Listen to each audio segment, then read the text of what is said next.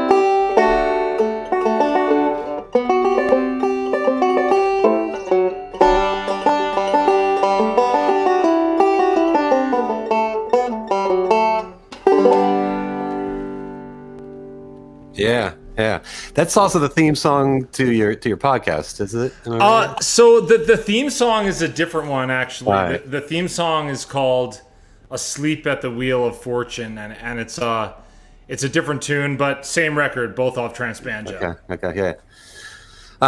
One thing I saw right at the beginning before you kind of started the tune, did you do sort of a little warm up like thing to get yourself going? It's something I've seen Bella do a lot too when he plays solo. Yeah. I will come right out and admit that I have a healthy fear of playing solo. It's never really been like my thing. And yeah, it really helps me just to get, my fingers moving and just to get the feel. Banjo is very particular that way, and one of a million things I've learned from interviewing all these great guests on my podcast, Inside the Musician's Brain.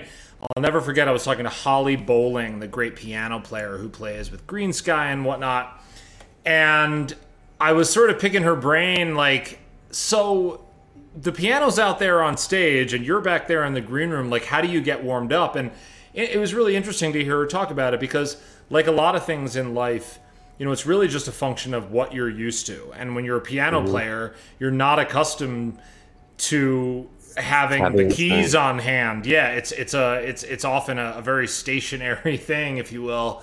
And so yeah, it's something that I think us string players, get very used to. The idea that, when I'm getting ready for a show and I'm backstage, I'm very much, getting acquainted and getting the feel. And for me, it's so much of it is about my right hand, but also just about like the musicality element of it. I mean, that wasn't a perfect rendition of that tune, but the important thing is, that you're in it. And so I'm trying to kind of fire up that engine and sort of get that muscle going, and just to be in the tune and present with the music. And it's actually been great, preparing for this, like a lot of things, a challenge, adversity, those are like really our chance to grow as musicians, as human beings. And so it's been cool. I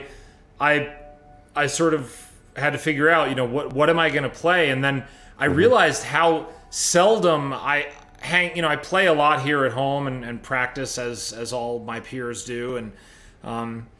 And so rarely do I sit and play music like, well, here's the beginning and then I'm going to go through this song and here's the end. I am in I think a really good practice groove for me these days, but this was a chance to kind of do that, and I even recorded myself playing and just to check it out and see kind of what's going on. And it's not only about playing something through, but also trying to understand what sounds good solo, because certain things I find sound much better than others. And I gravitate toward tunes that dictate both the melody and the harmony at the same time. So if I'm just playing like what I'd play for a solo, but you don't understand what's that supposed to be juxtaposed against, I don't have the band behind me or whatever, then the ideas can get a little lost. But yeah, it's been cool getting ready for this, and I can't say I've totally conquered that fear, but like I said, those are opportunities to grow and evolve, and so I embrace the challenge. Yeah. I'm running a lot of 3-finger style 5-string banjo players. I think have this issue of during the show. It's run across this a number of times, from very high profile players, and they're like, don't generally play solo. I've run into this also when people like, there's a banjo at a party or something. They're like, play something, don't you play banjo? And so it's like, you rarely play a tune that like people are just gonna by yourself, that people are just with a beginning and end that people are just gonna listen to. It's like I'm not gonna play like a lead solo banjo break for people sitting around in a living room. Yeah. But there are ways to do it, and actually that one is more of like a straight up tune, but Yeah. you know, you can hear the chords and then like those are bass notes. Yeah. You know, then you get a little melody.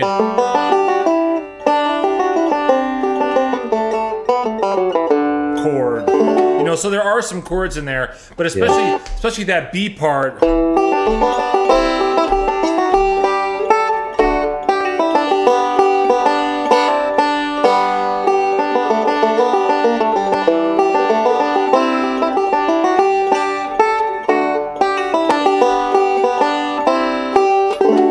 Chords are very clear in there, so that was kind of why I gravitated toward that one. But then, you know, I have other tunes that I played with the Dusters, tunes on my solo records, especially on Trance Banjo, which is like really heavy on creative outside the box production. That the banjo part to me just doesn't sound like too much on its own, you know. So these are all the aesthetic choices that we make as players, and sort of the things that I think that you figure out on the path to developing, you know, your own voice, which for me is sort of, I'd say, like my primary goal with banjo. You know, I don't, you know, though I love traditional bluegrass and there's so many banjo players who I look up to, and I work on that stuff hard, you know, but it's not like my native lexicon like some people. Like for me, I really like to find the things that I can do differently on the banjo, whether that's writing or improvising. And of course, when you're writing, a lot of those things come out, and I think that's where you eventually sort of like develop your own style, if that makes sense. Yeah, definitely. And getting into writing, when you have a loose idea, is it generally like a melodic idea, or is it, or sometimes just a chordal thing? But do you have kind of a consistent approach that you kind of get to when you start writing a piece? Especially, I guess it'd be different when you're writing for a band versus writing for some of your solo projects that have more of a loopings and a synth pad or something going on. Exactly. Yeah. You know, there's a few different kind of approaches that I take. I think the first thing that I learned was just, you know, writing banjo tunes that I would play like with a string band. And a lot of times when you're writing those tunes, like for that one, Silver Droplet, they often start with just some cool kind of riff. And for me, it was just that. And then you get this great C Lydian voicing, you know.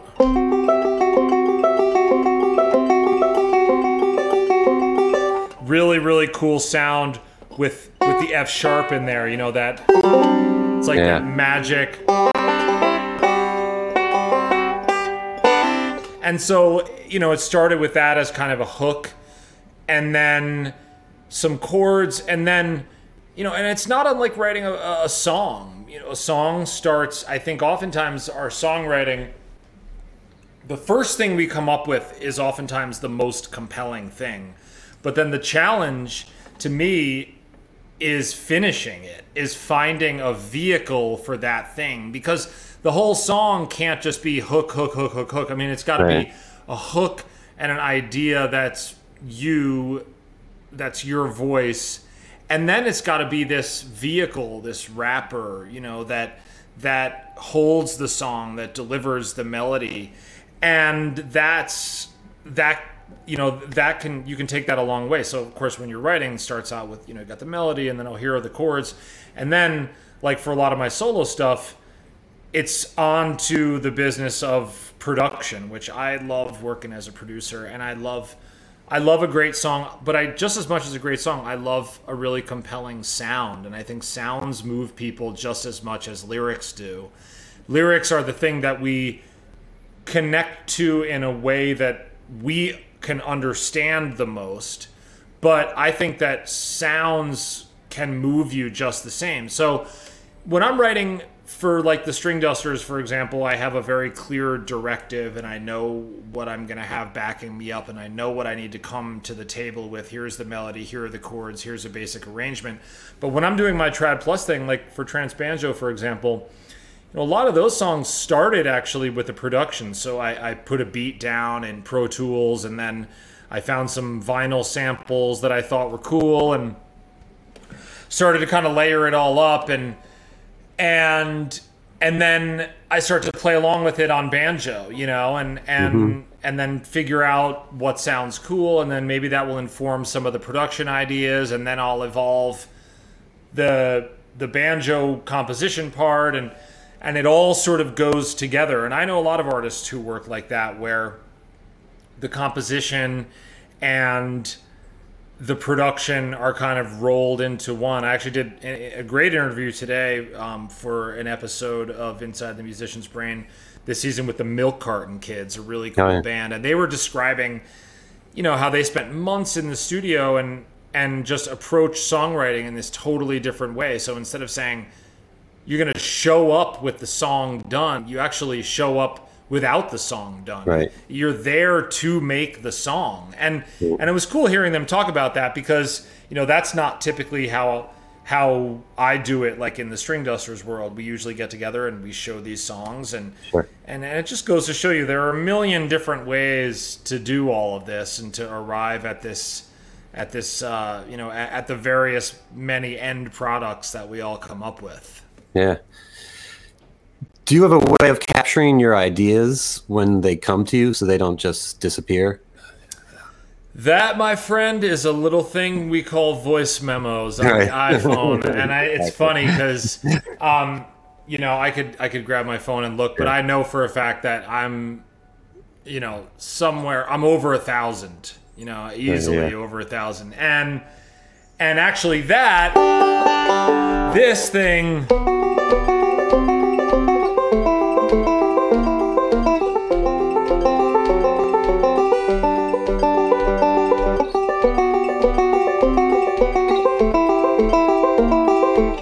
that was a little idea, and that's a pretty enduring idea for me. Actually, the last tune that I'm going to attempt to play a little later on is this sort of etude compositional thing that grew out of that, and that's a common approach for me. Like when I'm trying to work on my playing, I'm really focused on making the most of my practice time these days, and I went through a long, call it, slump where I was really looking for my inspiration and my mojo, and now I'm back, to where I'm feeling musical again. Of course, new challenges arise, and there's always something that you're working on, but on to the business of really working on music anyway. And if I want to improve as a musician, and if I want the ideas that I'm coming up with in my practice to actually appear in my playing, I need to kind of take this additional step, and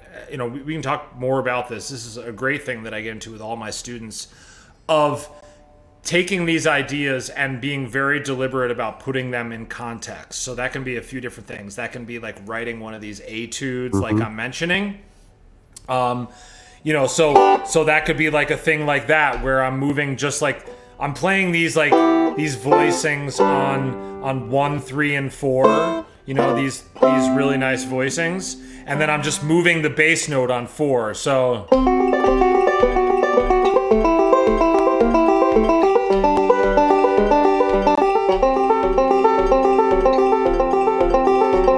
that there I'm taking the idea and sort of extrapolating it out and finding all those permutations. But then it's usually either one or two things. It's writing, like I say, like an etude or a tune. I mean, it is a tune. It might not be something that you're going to really feel like is in your repertoire. It might not make the cut. Yeah. Or what I do is I just will take a fiddle tune, and I will basically write a solo. I don't actually write it down, but I come up with I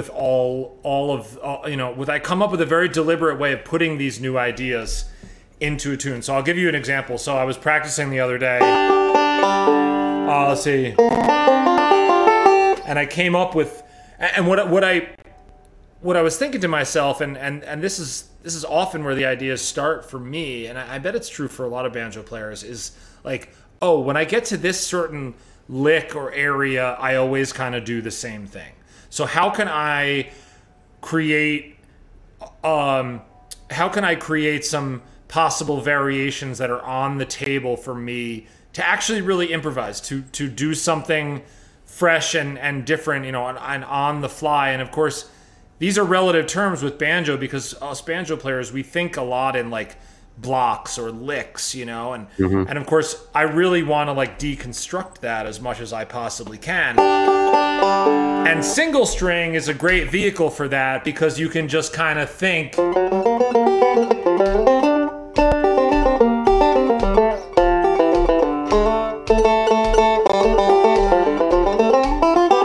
I can just really be linear and note to note and thinking on the fly.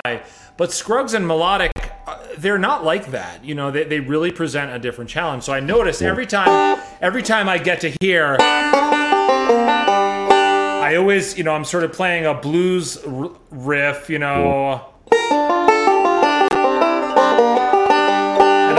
I get to this third fret of the third string, and I always release to the open position. So,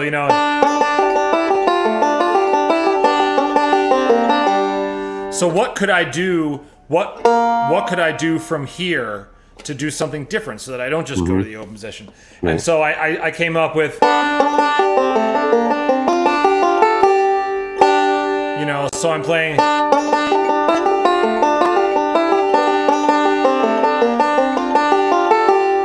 Okay. Right. And then I really try and find as many variations of that as I can. Now, I'm not like some people who, there are musicians out there who are like, I'm going to find every permutation there is. And there's a value in that. And I remember like I got Pat Cloud's book back in the day, and it was like, here's the E flat melodic scale, 2 octaves. And in my mind, the way my brain works, I'm not going to use that. I need ideas that fit sort of my concept of music, which might be a little bit straighter, but also, and maybe more importantly, ideas that I can get my hands around. So if all we ever do is make up impossible stuff for ourselves to play, and I have been very guilty of this in the past, then are those ideas really going to appear in our playing? Well, look at the total flip side of that spectrum. What if we came up with really simple ideas that we could really throw down on, say, live at a show, Right. Well, there's something there, and we have to find that matrix, we can't all be Bela Fleck, we can't all be Scott Vestal, but we have to figure out our own path to making really convincing music. And, I'm still working on this and refining it, and I've done so much technical stuff with my right hand in these recent years, and another thing that we can talk about. But it's for me, it's like finding a lick that makes sense, like that one, and then I'll just play you a few like permutations, like.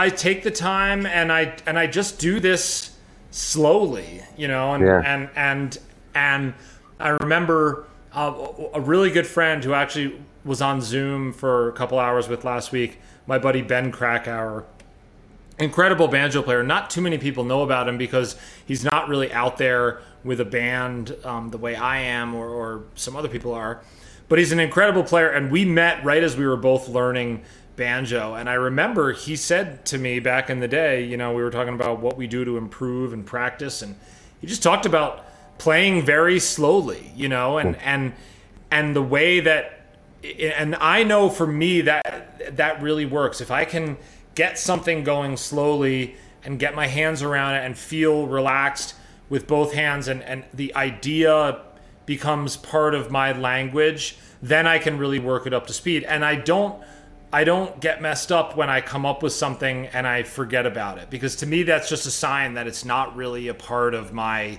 native language, you know. So Right. I stretch, and I'll make these voice memos, and I have, you know, once every 6 months I start a new one, and they'll go like 10 minutes long, and it's like all these different like lick ideas.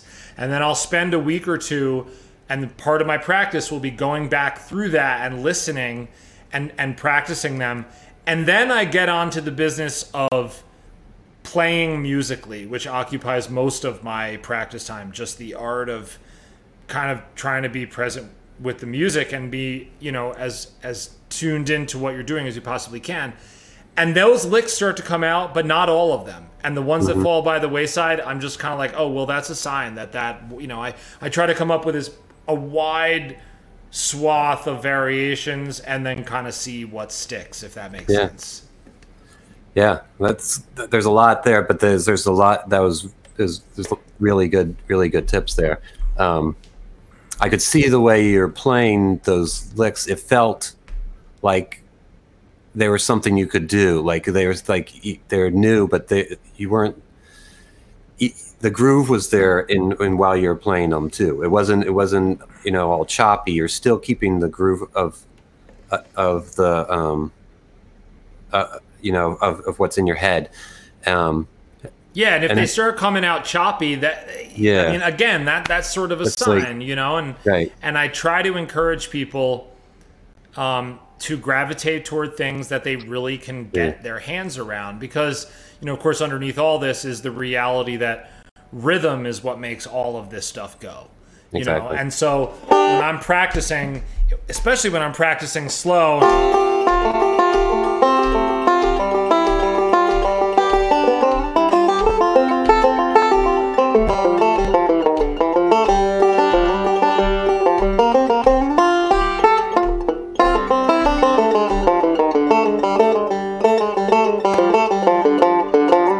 the rhythm is like the first thing I'm focusing on. And if the rhythm is there, and banjo is such a great example of this. Like we have all these great players, you know, in our world, like from super complex, like guys like Bela, or great example. I just interviewed Alison Brown. I listened to her new record, which is phenomenal. Her new record on banjo, and I listened to it, and it was like I was inspired. I just thought, man, you know, she is at the top of her game.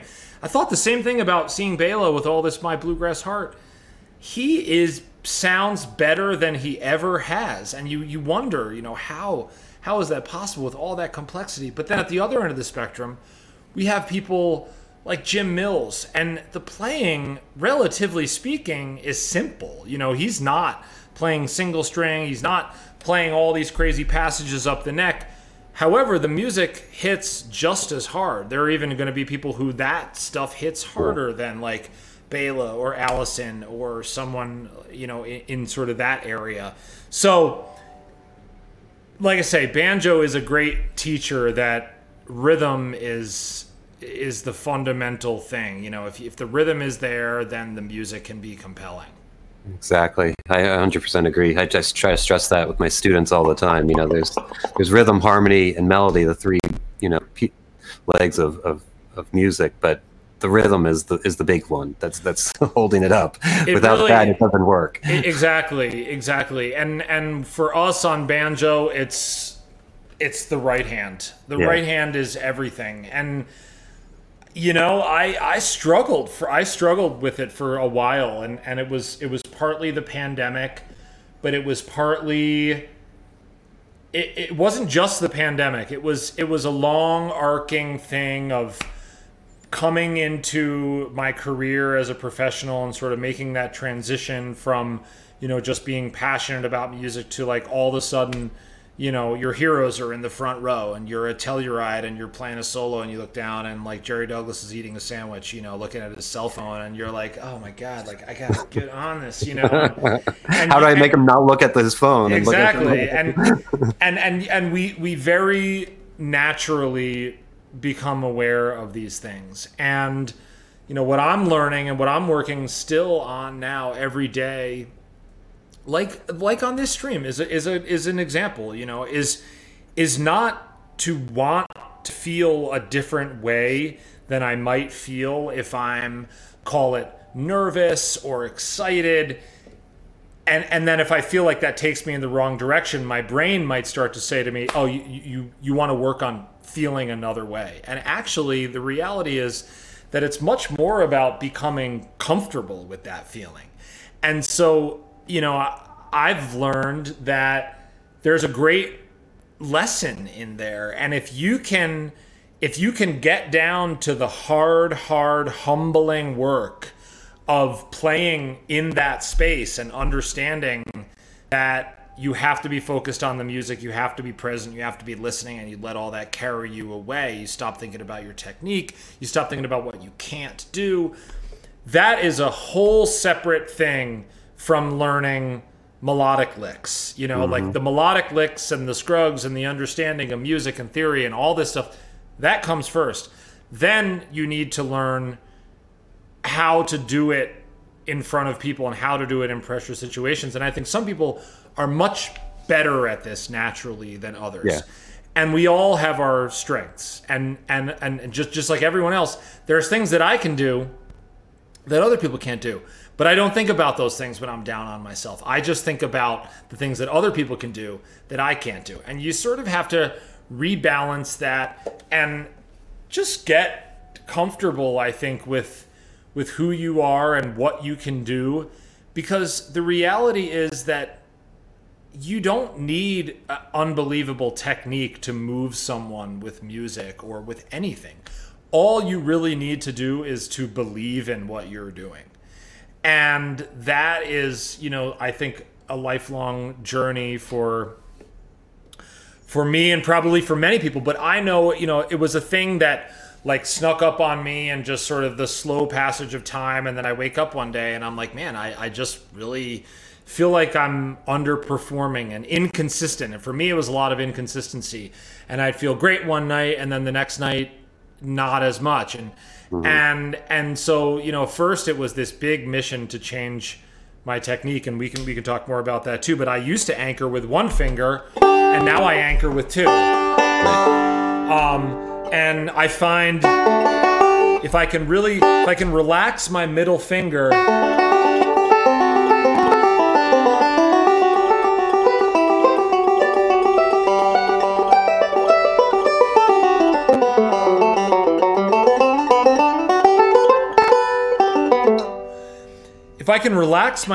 and not have it be pulling against my ring, which took me a while to get, just muscle memory, my hand is much more stable.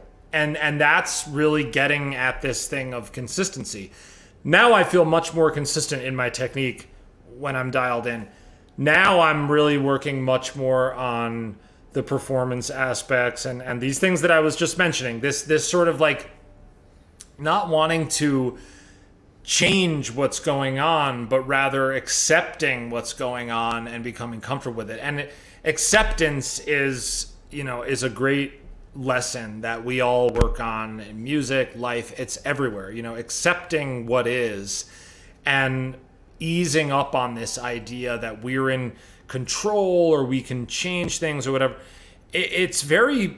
It's humbling, and then it's freeing, and it's not something you ever complete either. It's like a daily thing where you need to renew that and think about it, and so yeah, these are a lot of the things I'm focused on. But it took me a while, but it was that was my sort of pandemic assignment, and I went into it because I actually started playing with two fingers, and then when I started my professional career and I was living in Nashville, I felt like I had hit a wall, and so I started anchoring with just my pinky, and it worked great for a while. And just like everything, we evolve, we change, and right. and it took me a while to get it going again. But I really feel like in the last, say, 6 months or so, I've started to hit a new stride where it feels like it's undoubtedly for me. And this technical stuff is a very personal thing. No two people are the same.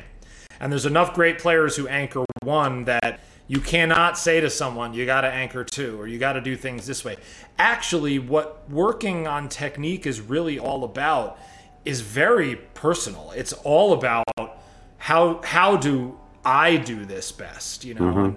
And it takes, for me, a lot of experimentation to understand what that is, and how that works. But, you know, now I'm just getting to the point, where, like I say, my middle finger is not like restricted by my ring finger anchored on the head. And then you just start to get that, you know, that relaxed fluidity.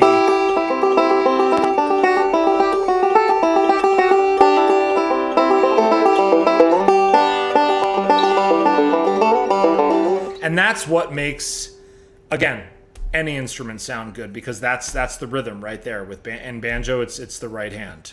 Yeah. Well, do you want to play another tune for us? Sure. Yeah, absolutely. This is one.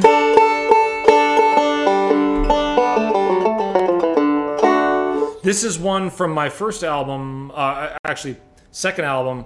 My first album is called The Handoff, and good luck finding that. You know, I made that in my bedroom when I was at Berkeley.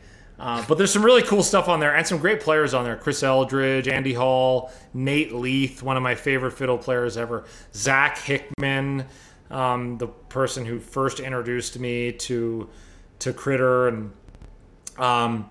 and you know, like I said, made that one on my first computer and sort of recording setup, and then I did a record when I was living in Nashville called Looking Glass, and you know, still really proud of that record. I engineered it myself at that iteration of my home studio, because I've always just loved producing, and I love banjo very much, but you know, through that door back there's a zillion instruments and analog synths and strings and things that I can't play like I can play banjo, but I can excuse me, I love picking them up in the studio and just being creative with them. And honestly, there's something there about playing instruments that you don't know very well. Totally. It's a great sort of view into like what they call the beginner's mind. One of my favorite books ever, Zen Mind, Beginner's Mind. You know, this idea that if we can keep conceptualizing ourselves as beginners, the learning curve remains steep. And I'll share, before I play this tune, one cool thing I've been doing recently is, as part of my practice regimen, every time I pick up the banjo now, the first thing that I do with it, and I kind of got this from Brian Alley, who is an awesome banjo player for the band Never Come Down, and I just produced a great new record for them. They're a tremendous band, and Brian's a great banjo player, and he sort of got me on this idea. Every time I pick it up, the first thing I do, the very first thing I do, has got to be like something I've never done. So, and you can't believe how hard this is, you know? Yeah. And so it could be like something where I'm playing like, you know,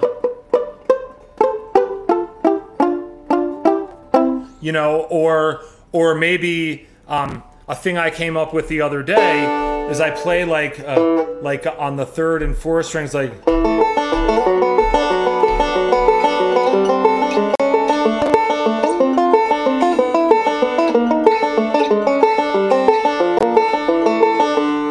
I never did, and now like that's one of the licks that's kind of like sticking around, and it came from this exercise, but it's not as much about creating new ideas as it is about getting yourself in that beginner's mindset.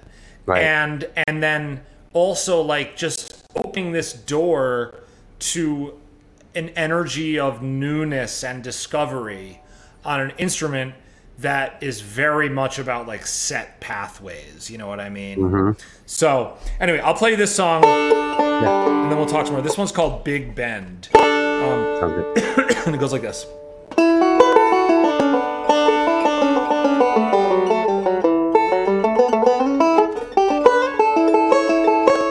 Sorry, let me get in tune here.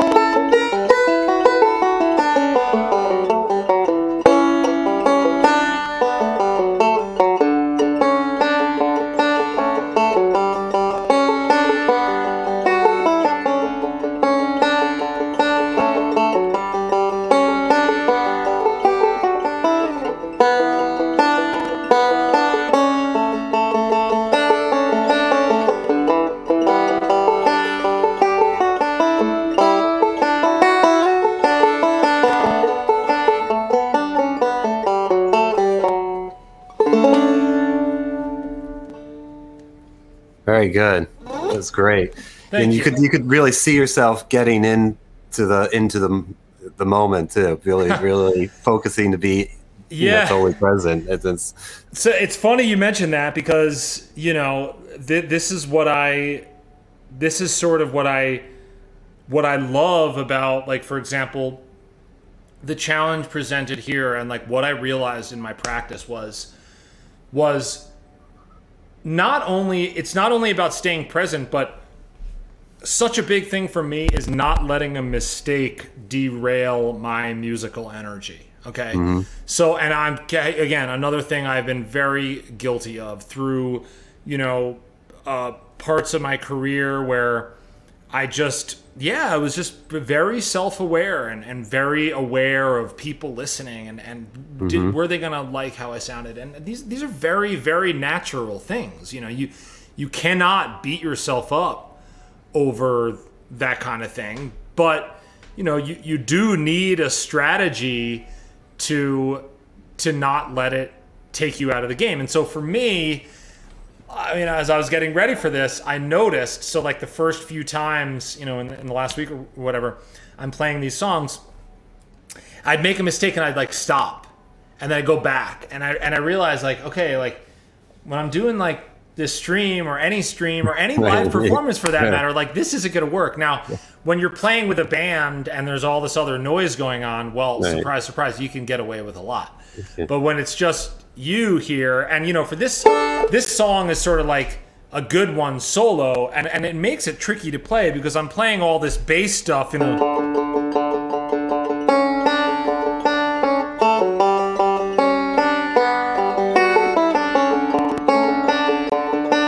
So the picking is like a lot of the stuff I'm doing, is pretty complex in there, but it's a song that I'm proud of, and it's like, well, you can practice it a lot and get it under your fingers, but there's this whole other discipline of like staying with the music, and staying with what you're doing, and part of that is not letting a mistake mess up your musical flow, and it points to the reality that not all mistakes are created equal, right? There's like different types of mistakes, and my favorite improvisers, like my favorite improviser of all time, John Scofield, the electric guitar player. Sure. I'm a huge fan, and his playing is full of what could be considered mistakes, like flubbed notes or weird notes that might not sound right, but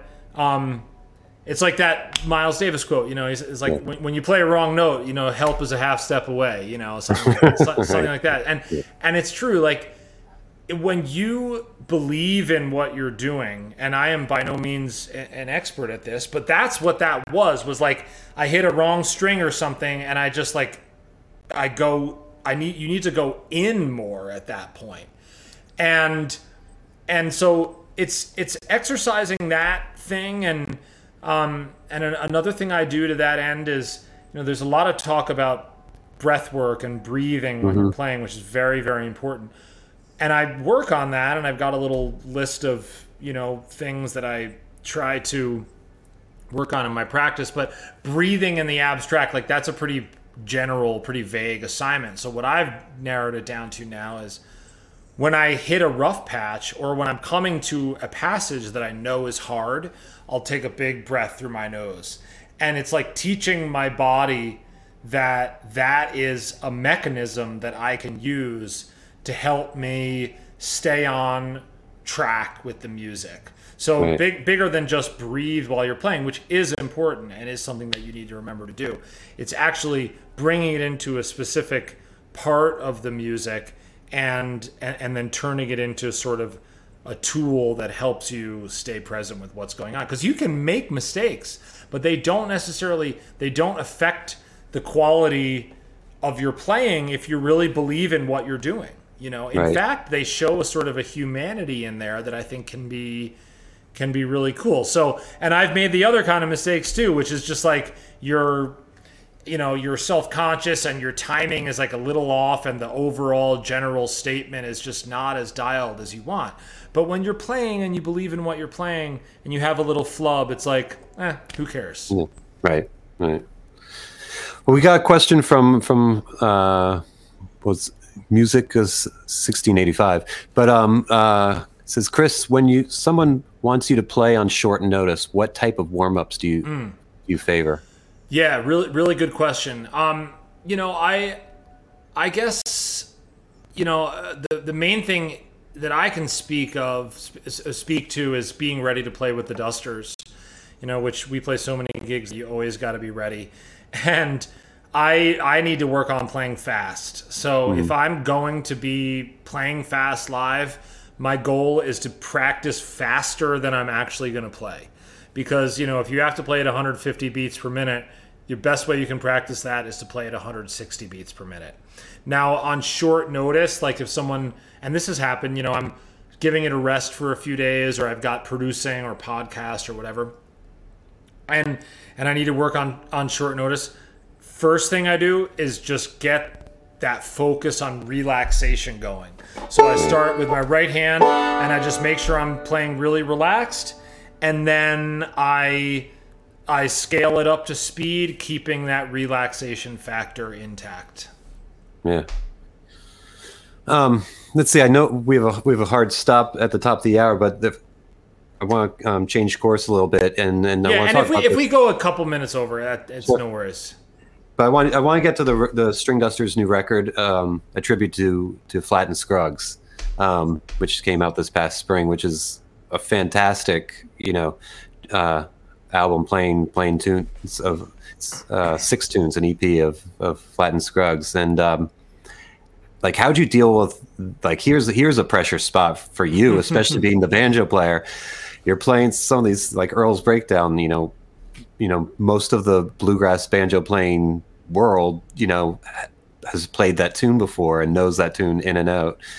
How do you go about recording this without all that pressure and all that judgment of the banjo universe coming into you? Well, who knows? Maybe I'm gonna go to banjo hell, whether I like it or not. That's not necessarily up to me. But just like all this other stuff I've been talking about, I just, all I can do is me, and I have my strengths and I have my weaknesses. But I know that when I believe in what I'm doing, that it's good enough for me, and that people dig it. So yeah. I will say I did. It was cool. I did learn some little Scruggs isms, like the kickoff to Blue Ridge Cabin Home.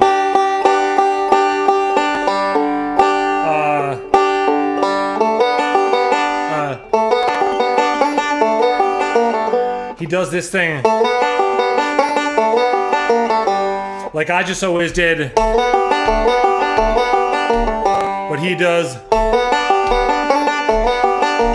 Well-beaten path, because the melody goes up to that high D. So I learned some of that stuff, but then ultimately, I just kind of did my thing and did my best and just tried to, again, just believe in what I was doing. I mean, Earl Scruggs is like to me, he's kind of the most legendary musician of all time.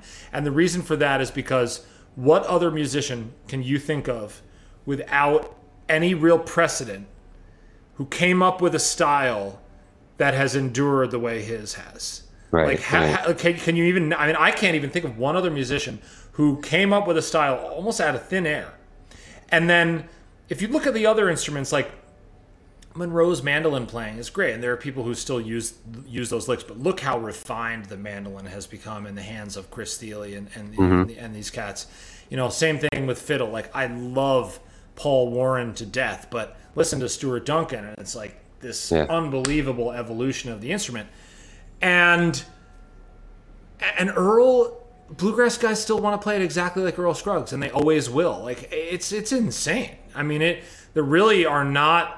You could make a similar claim about Tony Rice and the influence he's had, but there were guys before him like Clarence White who were really laying that groundwork, and Earl just didn't have that. So it was a fun challenge, and I feel so lucky to have seen him live, and will always, like every other banjo player out there, look up to his playing for all eternity. I've heard you talk about this on your podcast about advice that I think it was Bill Emerson gave you about learning your Scruggs licks in order to help what you do, yes. being yourself. I think it's important to kind of bring up here. Ben Eldridge, actually. Ben Eldridge. It was Ben who said that, and Critter and I, were rolling together a lot in those days, and it was like right at the beginning of the Stringdusters, and we were kind of getting formed, and that was when Punch Brothers formed, and Critter went to do that, but we lived together for years, and I spent a lot of time with Ben, and he was a great mentor, and it was like the best banjo advice I had ever gotten, because I came in the side door of banjo. I mean, when I got my first banjo, I was just listening to Bela Fleck. Tones, right? Yeah, exactly. Yeah. And arguably the best place to start, and also sort of the worst place to start, Right. because I was playing tunes that were so over my head. Now, it all came full circle. But he said, you have to learn Scruggs because that's what's going to put the ideas in context. That's what's going to take the more outside ideas and put them in a framework. And he's right. It's Earl who sort of created this concept of, and how I sort of explain it is like we're like resting, like, and then a phrase.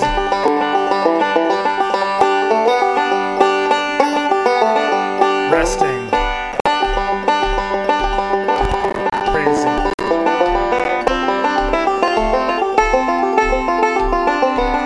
Resting.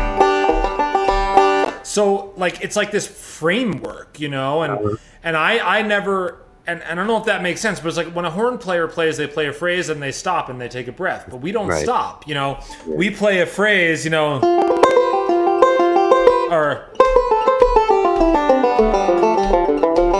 then we go like this.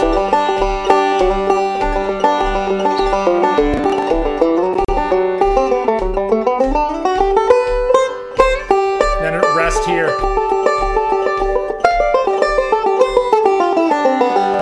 And then a phrase and the rest. And that's what helped me to understand that. And then, of course, this epic lexicon of licks too. But, the easiest thing for me has always been to make up my own stuff. I really have listened to a lot of different types of music, and versus some people who the easiest thing for them is just to get a handle on this Scruggs thing, which took me a long time to get a handle on, and it's a lifetime's worth of work. But I love working on it, and what I do know, again, really helps me, I think, to. And then this is what Ben Eldridge says. He said, you got to learn Scruggs style to put the more progressive ideas in context, so that when you play, then you've got. Because without that, what can you do? You're just kind of constantly playing ideas, and it never settles. You never give the listener a good chance to digest what's going on. So yeah, great advice for every banjo player. I mean, you will never find an experienced banjo player, professional banjo player, who doesn't give utmost respect to Earl. Yeah. And like I said, I can't think of another musician who has done what he has done. Let's get into some gear. Please. We'll start off with what picks are you using here? So I'm using the Pro Pick Heritage that Deering is making, and they're awesome. They're a single wrap replica of old Nationals, and they sound great. They feel great. I have a lot of bend on my picks, and that's because one thing I found in my sort of technical revamp is that for me, the fingers need to be curled under. To be really relaxed, you can see you can see how curled under they are in there. Yep. If I start to get out like this, I start to become inefficient. So, and it's curling the fingers under, and they just sound great. They feel great. And I'm using a blue chip a blue chip medium with this like scooped blade design. Okay. Cool. Let's see. We're getting near the top of the hour, but I want to talk about inside the musician's brain a little bit. Yes, let's do it. Because we've been sponsoring it, everybody, but it's one of my favorite podcasts to listen to. I really, really recommend it. Who's the guest that you're having on? Who's your next guest that's coming up? So my next guest is Allison Brown. All right. And then we'll make this a Deering Live exclusive here because I haven't shared this with the world yet. But the next guest after that is Mike Gordon, bass player from Fish, which is really, really exciting. And then rounding out the season with a few guests, and I should take a minute to say thank you, David, for jumping on board, because you guys are like the perfect sponsor. Not only because I know and can get behind Deering, both the banjos, the picks, but also the people. Like, you guys are awesome. And I've known Jamie and, for years at IBMA, have hung with the family. And so it's been really cool and a full circle thing. But also for me, just like getting more acquainted with the depth of what you guys do has been really cool. Like, for example, this resource and all that you've got on your website, and the Good Time Banjo, which is such a cool thing. Like, when I was starting out banjo, I was looking for the good time, right, and could not find one. And so my mom tells this story always about how she went to Guitar Center and she said, I want to buy a banjo for my son. They said, oh, don't get him a banjo, he'll never stick with it. And now she always talks about how she wants to go back and find that guy and give him, a copy of the Stringdusters album or whatever. But you couldn't find a decent, affordable banjo back then. And so it's just like, it's awesome. It's just opening the door for people to try this thing and see if they're, get into it. Yeah. Well, yeah, it's been great. It's been great working with you. And I mean, it's not just the banjo podcast. Chris is interviewing musicians of the full spectrum. One of my favorites is the Chris Wood episode. That's a really, really good one. All of them are really great. Or you turned me on to a band, a musician that I didn't know about, his Golden Messenger. His Golden Messenger, yeah. So great. I love those guys. And that Chris Wood episode, man, that I think about that. I think about things that he said in that interview every day since then. The one I'm thinking about now a lot is how he talks about don't take credit. He lays out these sort of like 3-4 step things, the BLT, breathe, listen, and trust. And these great monumental lessons that just take time to live with. And there was so much great knowledge in that. But yeah, it's been such a great outlet for me doing the podcast, in my 4th season now. And, it's helped introduce me to new artists. But these conversations, I mean, how cool that I get to sit with these people and pick their brains, everyone from Bela Fleck to Billy Strings, Madison Cunningham, Sierra Hull. Like, these are incredible musicians who have so much experience and so much to tell. And my goal, aside from my selfish goal of learning the things that I want to learn from them, is helping fans get acquainted with how thoughtful these people are and the depth of what goes into making this music. And I really believe that helps you make a much stronger connection with your fans. And so trying to get that story out there and help people understand and appreciate just how much goes into creating music, living life as a professional musician, being on tour, all these things. There's just a lot to it that you never hear about as a fan. And so, it's all these different things, but it's been a great outlet for me. And again, I'm really grateful, to Deering for sponsoring this season. It's been awesome working with you guys. Yeah. Well, Chris, thanks for being here, and we'd love to, sometime in the future get you back on. There's you have a ton of information. We have a lot more we could always keep digging into. Let's do it. Let's definitely do it. We'll look at the calendar and find a time, definitely a few months from now, and when you guys got a spot, I'd love to come on again. Sounds good. Well, everybody, get out, see a Stringdusters show. Go check out download the Stringdusters new album, the Fly the Scruggs album. They also released a new single just this week, I noticed, As It Was. Yeah. So check that out, and definitely check out Chris's podcast, Inside the Musician's Brain. It's on Apple Podcasts, on Spotify, everywhere, I believe. Yeah. And all right, want to play a tune? I'll take you guys out with this this ambitious new tune that sort of grew, like I was saying, it was sort of an exercise. That's a world premiere, essentially. I'll see if I can pull it off. Yeah, I'll see if I can pull it off. Let's see. Okay. All right, it goes like this.